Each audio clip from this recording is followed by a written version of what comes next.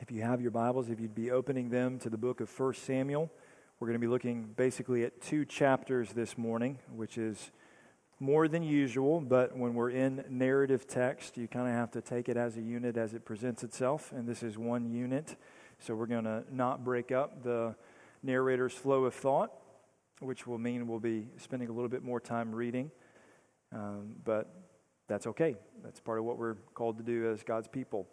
And this is on page 205 in the Pewback Bible, if you'd like to use that. And if you don't have a copy of God's Word of your own that you can use and read, please take that one home as our congregation's gift to you.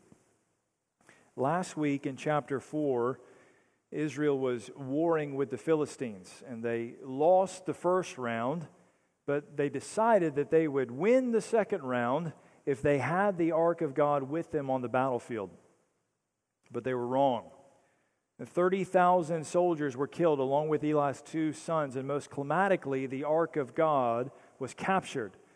And the narrator focused on the Israelite response to the Ark's capture, which included things like shouts of mourning, fainting, and early labor leading to death.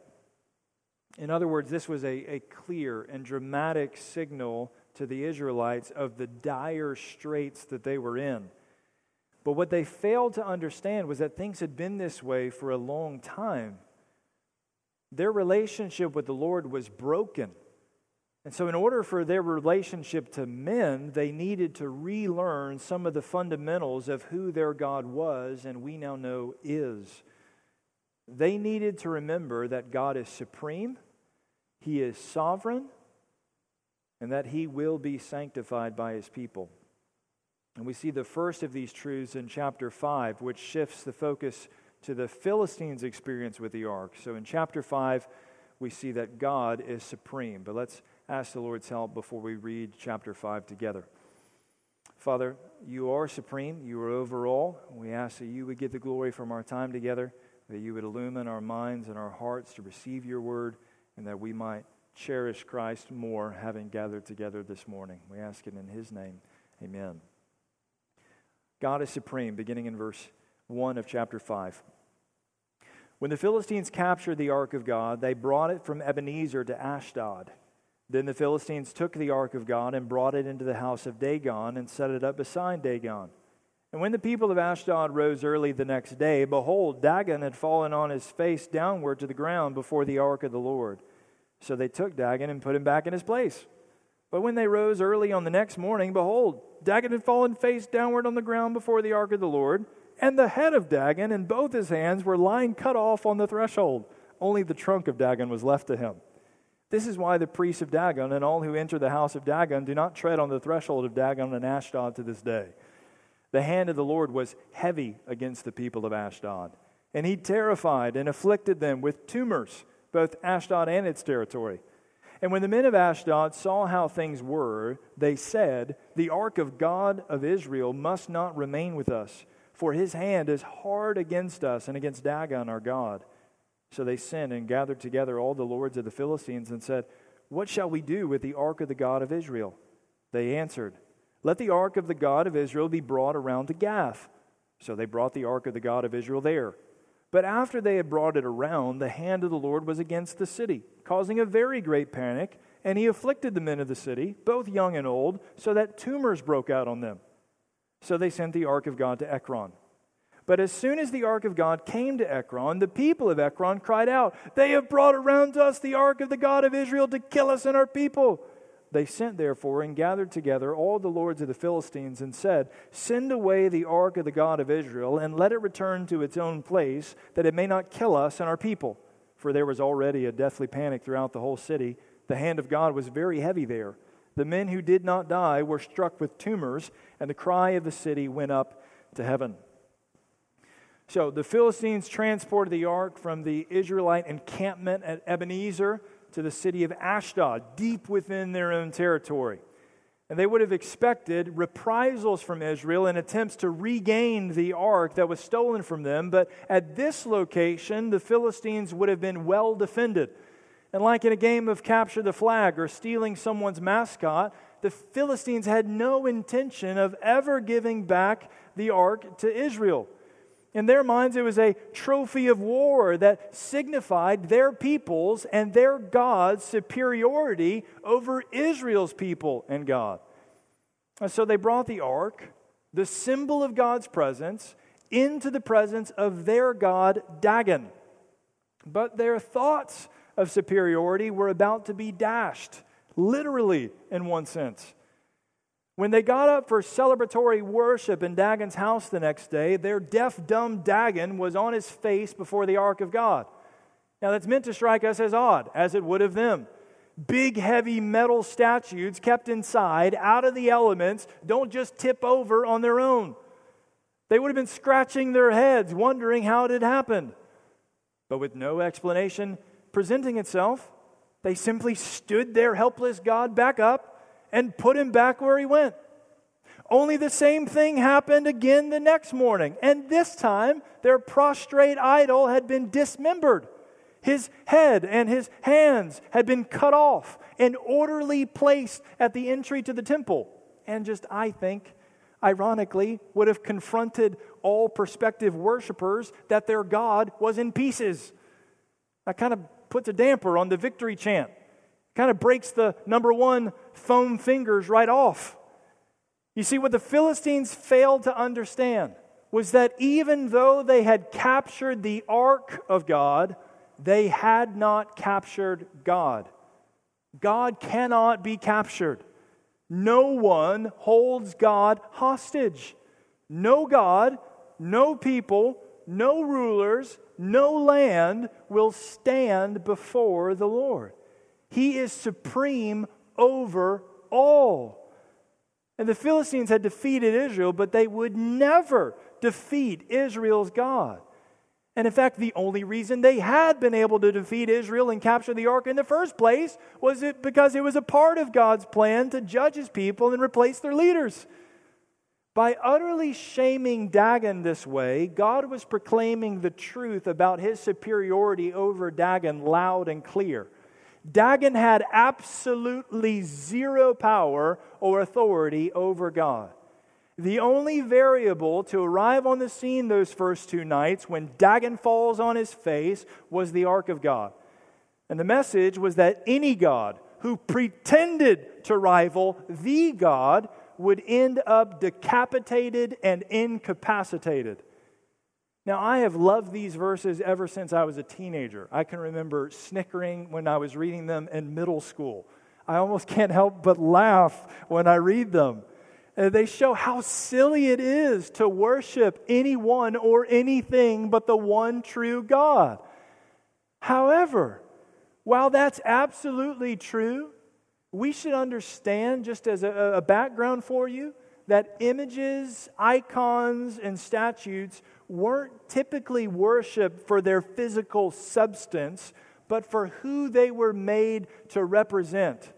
And so this statue of Dagon wasn't the subject of their worship, but the physical representation of the God they worshiped. Now, please don't misunderstand me. I'm not saying that this is an intellectually sensible thing to do. It's ridiculous to worship an idol, even in the name of worshiping the God the idol represents, because there is no other God other than the God of the Bible. And that means that when an idol is worshiped in the name of worshiping the God the idol worships, because that God really doesn't exist, the worshiper is really just worshiping the metal or the stone or the wood that the image is made out of. Did you follow that? It's ridiculous. But you need to understand, even today, there are millions upon millions of people who still seek out relics, who make pilgrimages to what they think of as holy places. Food and drink are still offered to little figurines, and giant statues are still bowed down to that need the bird poop washed off of them to prepare them for a fresh coat of gold paint over their cracks and chips. But friends, each and every one of us is tempted to worship at least one idol every day, and it's just as ridiculous. You see, while it's laughably simple for us to see the delusion of idol worship in this form, it is much harder for us to recognize the way that we are drawn to worship the idol we see in the mirror every day. Trying to preserve and protect our physical health at all costs, pursuing wealth at the expense of others, grumbling when we're slightly uncomfortable or inconvenienced. All of these and 1,000 more signal that we have succumbed to the same ridiculousness of worshiping a created thing. And when we refuse to see the evidence of its foolishness, we're ripe to experience the collateral damage that comes from it. That's what we see in verses 6 through 12 as the hand of the Lord comes down on the people themselves after having come down on their God. Wherever the ark went, from Ashdod to Gath to Ekron, the people's experience was the same. Terror and panic, tumors and death. Now the word translated as tumors has to do with swelling and is generally thought to either be severe hemorrhoids or the bubonic plague, which involved the swelling of the lymph nodes and is often carried by rodents, which are referenced in chapter 6. But whatever it wasn't good. And it resulted in the death of many and the pain and suffering of many more. And needless to say, wherever the ark was, its presence was not welcome, at least for long. In fact, as soon as the ark arrived to the third city, there was a mass outcry from the people because they had already heard what happened in Ashdod and Gath. The people of Ekron actually told their leaders they shouldn't just send the ark away from their city, but that they should send it away from their land altogether, back to Israel. But apparently the leaders weren't ready to swallow their pride. They hadn't reached that same conclusion. And during that delay, the damage was very great, such that the howl of their collective pain resounded through the streets. It's a bleak picture. Friends, I know this is a simple truth, but it is one that is easily forgotten, and that is that God is supreme. He is quite able to take care of himself. He doesn't need us to defend him. He is not threatened ever. He was deep in enemy territory, miles away from the nearest Israelite. No one was coming to reclaim the ark, and yet there is zero drama, zero uncertainty about who's on top. God is supreme, period. Full stop. He's not a superhero who isn't fazed by much. He is God, and he's not fazed by anything. Now, brothers and sisters, do you think that is less true today? Do you think God is panicking about the state of our world or our nation? I had a professor in seminary who would tell us about waking up in the middle of the night because of something he heard outside when he was a little boy. And he would go and he would wake up his father. And his father, even though he had to wake up very early in the morning, without fail, every time he would take his son out into the darkness and stand there with him and say, "Son, if I'm not afraid, you don't need to be either." Well, church, if God's not worried about the future, if God's not scared about our economy, if God's not afraid of who's going to be in the White House or who's going to be on the justice bench, if God's not overwhelmed by the uncertainty of life after COVID, then at the end of the day, if God is with us, then we don't have any business being any of those things either. Take courage, saints. God is supreme. And next we see that God is sovereign. In chapter 6, verses 1 through 18, God is sovereign. Pick up with me in verse 1. The ark of the Lord was in the country of the Philistines 7 months. And the Philistines called for the priests and the diviners and said, "What shall we do with the ark of the Lord? Tell us, with what shall we send it to its place?" They said, "If you send away the ark of the God of Israel, do not send it empty, but by all means return him a guilt offering. Then you will be healed, and it will be known to you why his hand does not turn away from you." And they said, "What is the guilt offering that we shall return to him?" They answered, 5 golden tumors and 5 golden mice, according to the number of the lords of the Philistines. For the same plague was on all of you and on your lords. So you must make images of your tumors and images of your mice that ravage the land, and give glory to the God of Israel. Perhaps he will lighten his hand from off you and your gods in your land. Why should you harden your hearts as the Egyptians and Pharaoh hardened their hearts? After he had dealt severely with them, did they not send the people away and they departed? Now then, take and prepare a new cart and 2 milk cows on which there has never come a yoke, and yoke the cows to the cart, but take their calves home away from them. And take the ark of the Lord and place it on the cart and put it in a box, and at its side the figures of gold, which you are returning to him as a guilt offering. Then send it off and let it go its way, and watch. If it goes up on the way to its own land, to Beth Shemesh, then it is he who has done us great harm. But if not, then we shall know that it is not his hand that has struck us. It has happened to us by coincidence." The men did so, and took 2 milk cows and yoked them to the cart and shut up their calves at home. And they put the ark of the Lord on the cart, and the box with the golden mice and the images of their tumors. And the cows went straight in the direction of Beth Shemesh along one highway, lowing as they went.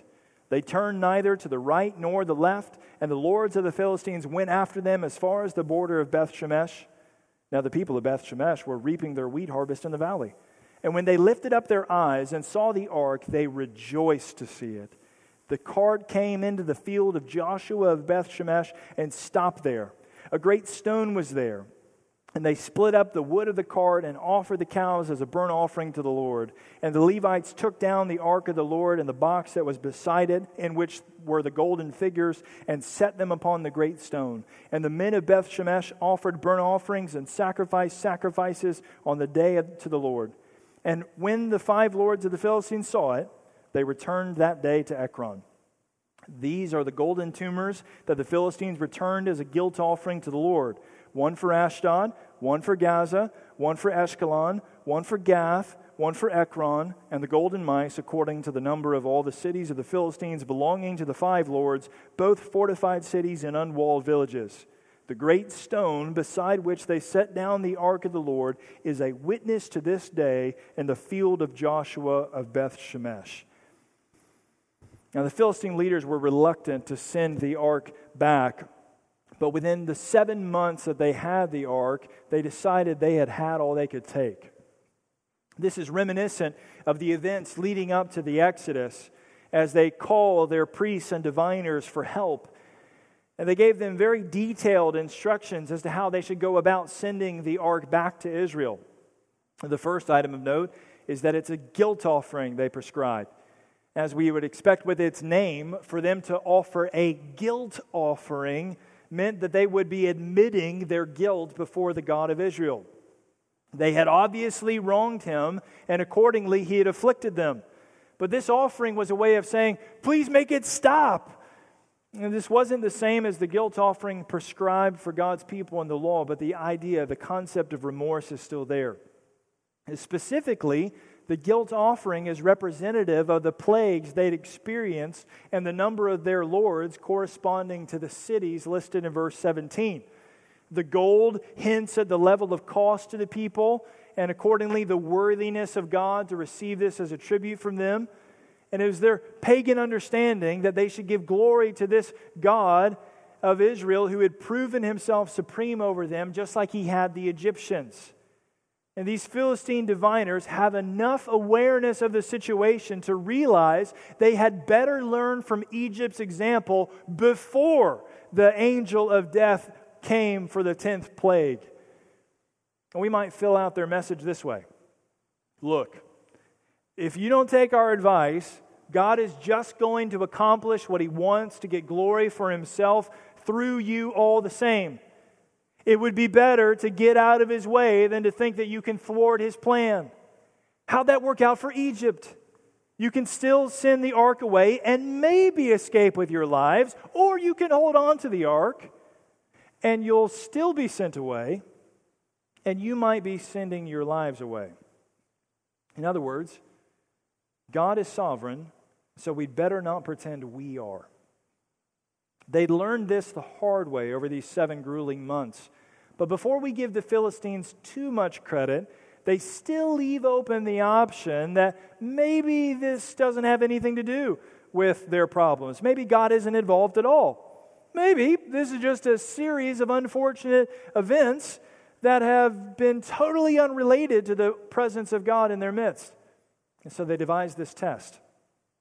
Everything is set up based on animal instinct to work against returning the ark to Israel. And the first thing is that these are 2 cows with independent desires. Neither of them has been yoked before, which means they wouldn't be familiar with hauling anything, let alone together. Furthermore, this was a team that was unmanned and accordingly would have no human direction or prodding for over 7.5 miles. But by far the greatest obstacle was that the calves of these milk cows would have been crying for their moms back at home. And by stacking the deck against the cart returning to Israel, if it did go to Israel, then they would know for sure that God was responsible for what had happened to them. The people did just as they were advised, and going against their creaturely instincts, these cows make a beeline right for Israel as the Lords watched from a distance. And the Israelites working in the field looked up, and they saw the ark that they'd counted as lost coming right toward them. Now, naturally, they rejoiced at the ark's return, but as one commentator cautions us, their reaction doesn't disclose whether or not they're in the right heart before God or merely welcoming the return of a part of their national heritage. Now, which one of those is going to be true will be made clearer in the next section. The cows that had been hustling on their way stopped when they got where they were going, which is like icing on the cake for clarity about who is behind this whole scene. The great stone there was ready-made for a sacrifice as an altar, and the people commemorate it by using the stone for the altar, the wood from the cart for the fire, the cows for the burnt offering, the golden figures as the reminder of God's power, the ark of God signifying the presence of God, and the Levites there to lead them in the whole procession.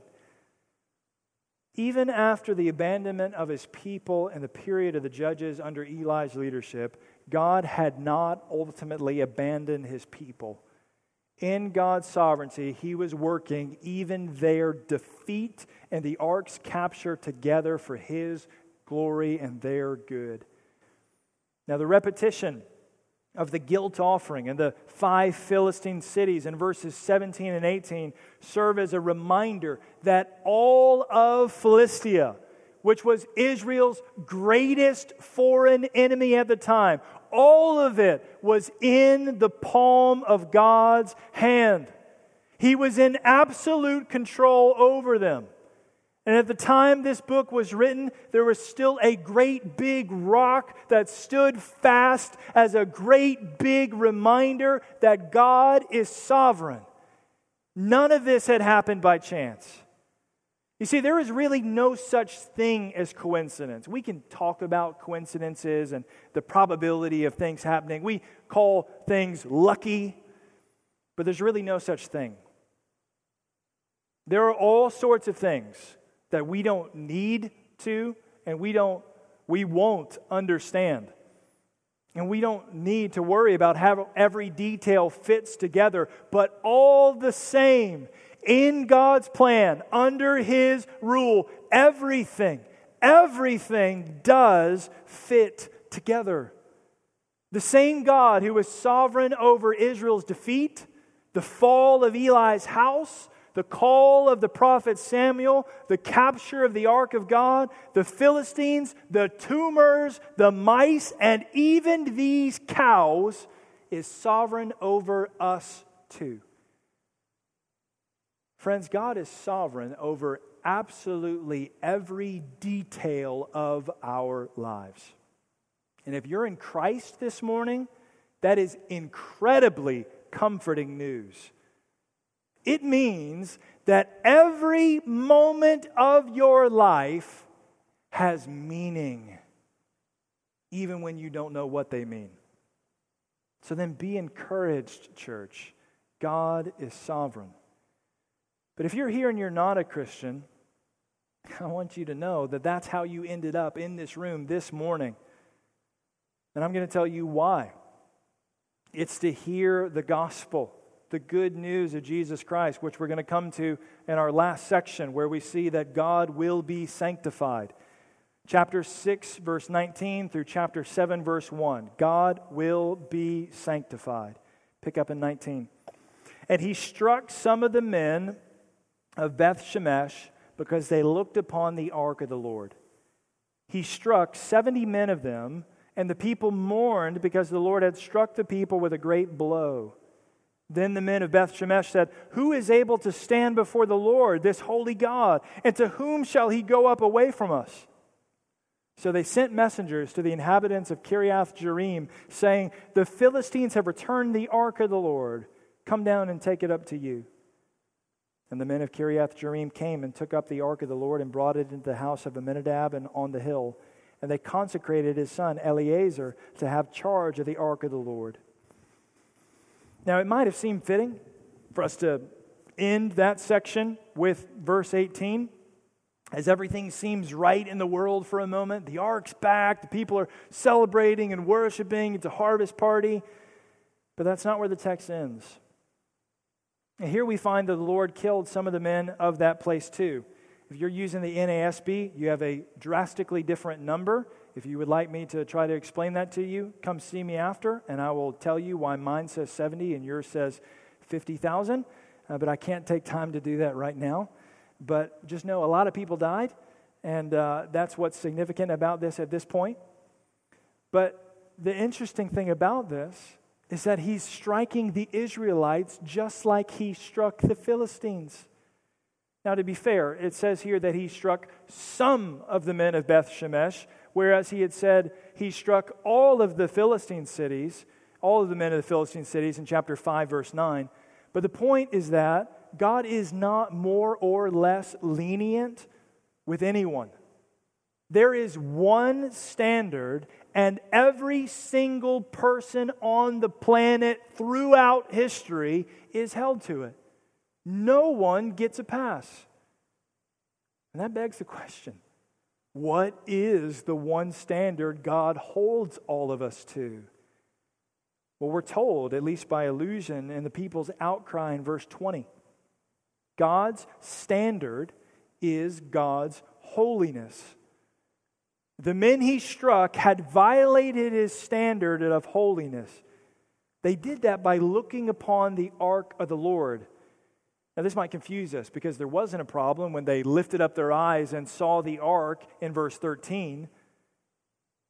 So what was the difference between the seeing of verse 13 and the looking upon of verse 19? Well, Numbers 4 tells us.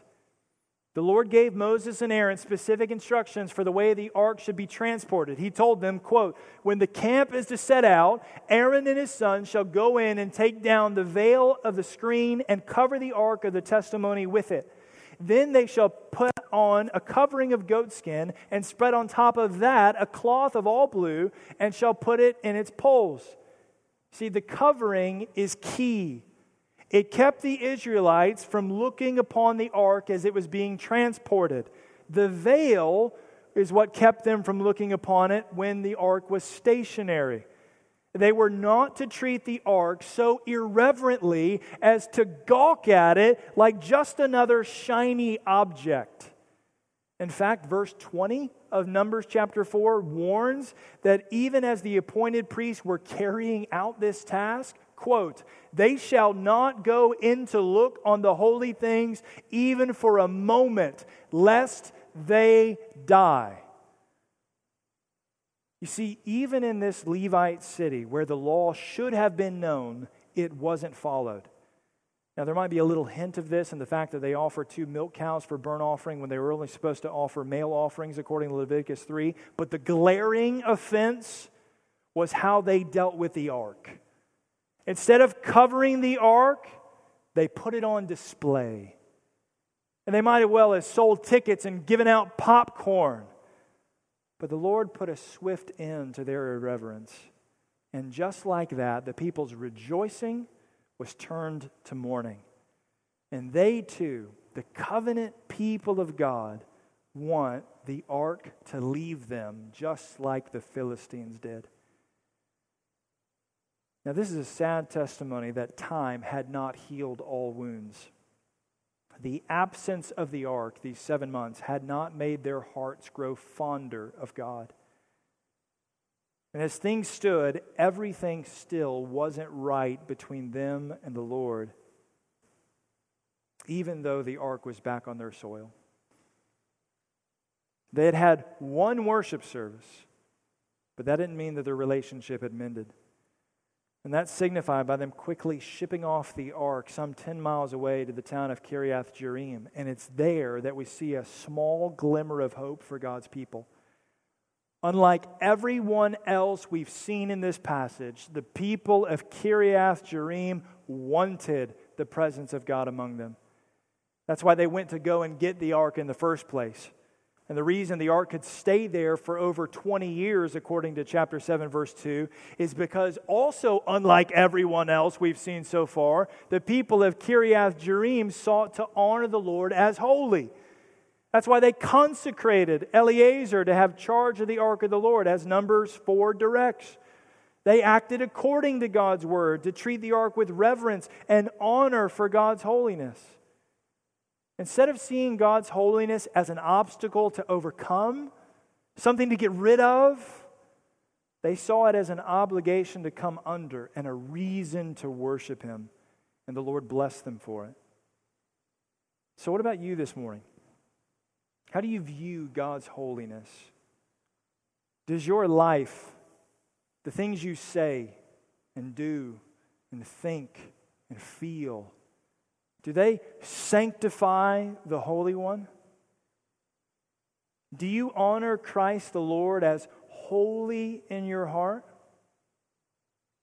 Is your foremost prayer that the name of our Father in heaven be hallowed? When you're confronted with the holiness of God, do you respond by wanting His presence to leave you so you can keep on doing whatever it is that you're doing? Or change you? Friends, the answer to the people's rhetorical question in verse 20, who is able to stand before the Lord, this holy God, is no one. No sinner, no one who is unholy can stand before the Lord in His holiness, and that includes all of us. But you see, God in heaven sent His Son to earth to live the sinless and holy life we have all failed to live. Just as the ark of God was uncorrupted in an unholy place among unholy people, Jesus ate with sinners and tax collectors. He touched the unclean and leprous, and yet He remained unblemished because they had no power to change who He was and is. Not only that, but He hung on a cross and died, bearing the wrath of God for all the unholiness of His people.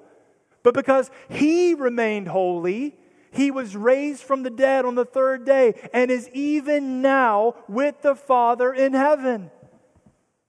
You see, friends, in our passage, the people thought that they would be spared God's judgment if God's presence left them. That was because they refused to enter into a relationship with Him and be changed by Him. The Philistines changed their customs about not treading on the threshold of their God, but they ultimately refused to change their beliefs about who the God of Israel was. They saw what was going on. They went to great lengths to prove it. They understood that God was against them and that He was certainly greater than their false god Dagon. But they refused to stop worshiping their idol. Instead of changing their ways and sanctifying the Lord in their hearts, they sent the presence of God away and kept right on doing what they had been doing before He came. You know, that's the same thing that happened to Jesus in Luke 8 which Ashley read earlier, the Gentiles saw the power and authority of Jesus over this legion of demons. But yet, instead of pleading with him to stay, they begged him to leave. When they were confronted with the holiness of God in their midst, they decided it would be better for them if God's presence left them. And you might feel that way too. You see, there are some people who will tell you that you can have the blessings of God's presence without being changed by His holiness, without being sanctified, that is, being made holy by God. But it's not true. Your immediate experience might not match the Philistines. You get tumors and rats. Might not match the men of Beth Shemesh's experience who were struck down, but ultimately it will be the same. Here's how. God's presence will be removed from you. To put it more accurately, you will be cast out away from the presence of the Lord forever. He will say to you, "Depart from me," because in your heart you have told him, "Depart from me." And that is the worst possible judgment that is. That's hell. But that doesn't have to be your experience. You, as a sinner, are not able to enter the presence of the God who is holy. But Jesus offers His holiness to you to usher you into the presence of God. He will bring the presence of God into you by His Spirit if you will turn away from the insanity of your sin and believe in Him. Friends, there is no escaping God's holiness. You can experience it as a curse, as a standard that you were never able to reach. Or you can experience it as a blessing, as the standard that has been met in Jesus. Either way, God will be sanctified. But I plead with you for the sake of your own soul, to believe in Christ today and know the blessing that God's standard of holiness is. And if you would like to talk to someone more about this, I'd be glad to talk to you at the end of this service. Now, just one word of application for our congregation, and then we'll close. In one sense, the holiness of God that we've seen in this passage is terrifying. Sometimes we don't talk about this because we wear "Jesus is my homeboy" t-shirts and we talk about what a friend we have in God. Those are great ideas. We have a relationship with God. He is our friend. Praise the Lord for that. But I think sometimes what we miss in that is the realization that this is a God who is to be feared. Not in an expectation of judgment, 1 John 4, but with a recognition of who He is as we are created in His image and have marred His image in our sin. See, at the same time, even though we fear this God in reverence and in awe, it is because God is holy that we worship Him. He is holy, holy, holy as He reveals Himself in His Word. If He weren't, then He'd be just like us, or another worthless idol. But because He is set apart from us, and yet draws us to Himself through His Son, this is a God who is worthy of our lives. So then, Christian, don't be discouraged when God reveals your sin to you. Nothing strange about you. That is the experience of every Christian until we die on this earth. It stings. It's humiliating, at least just to ourselves. But it's God's grace to us. As He shows us through His Word where we're not like Him, He is at the same time showing us where He is calling us to change so that we will be like Him. Our relationship with Him has been founded and secured by the holiness of Christ. But the level of intimacy with Him that we experience involves our battle to pursue His holiness.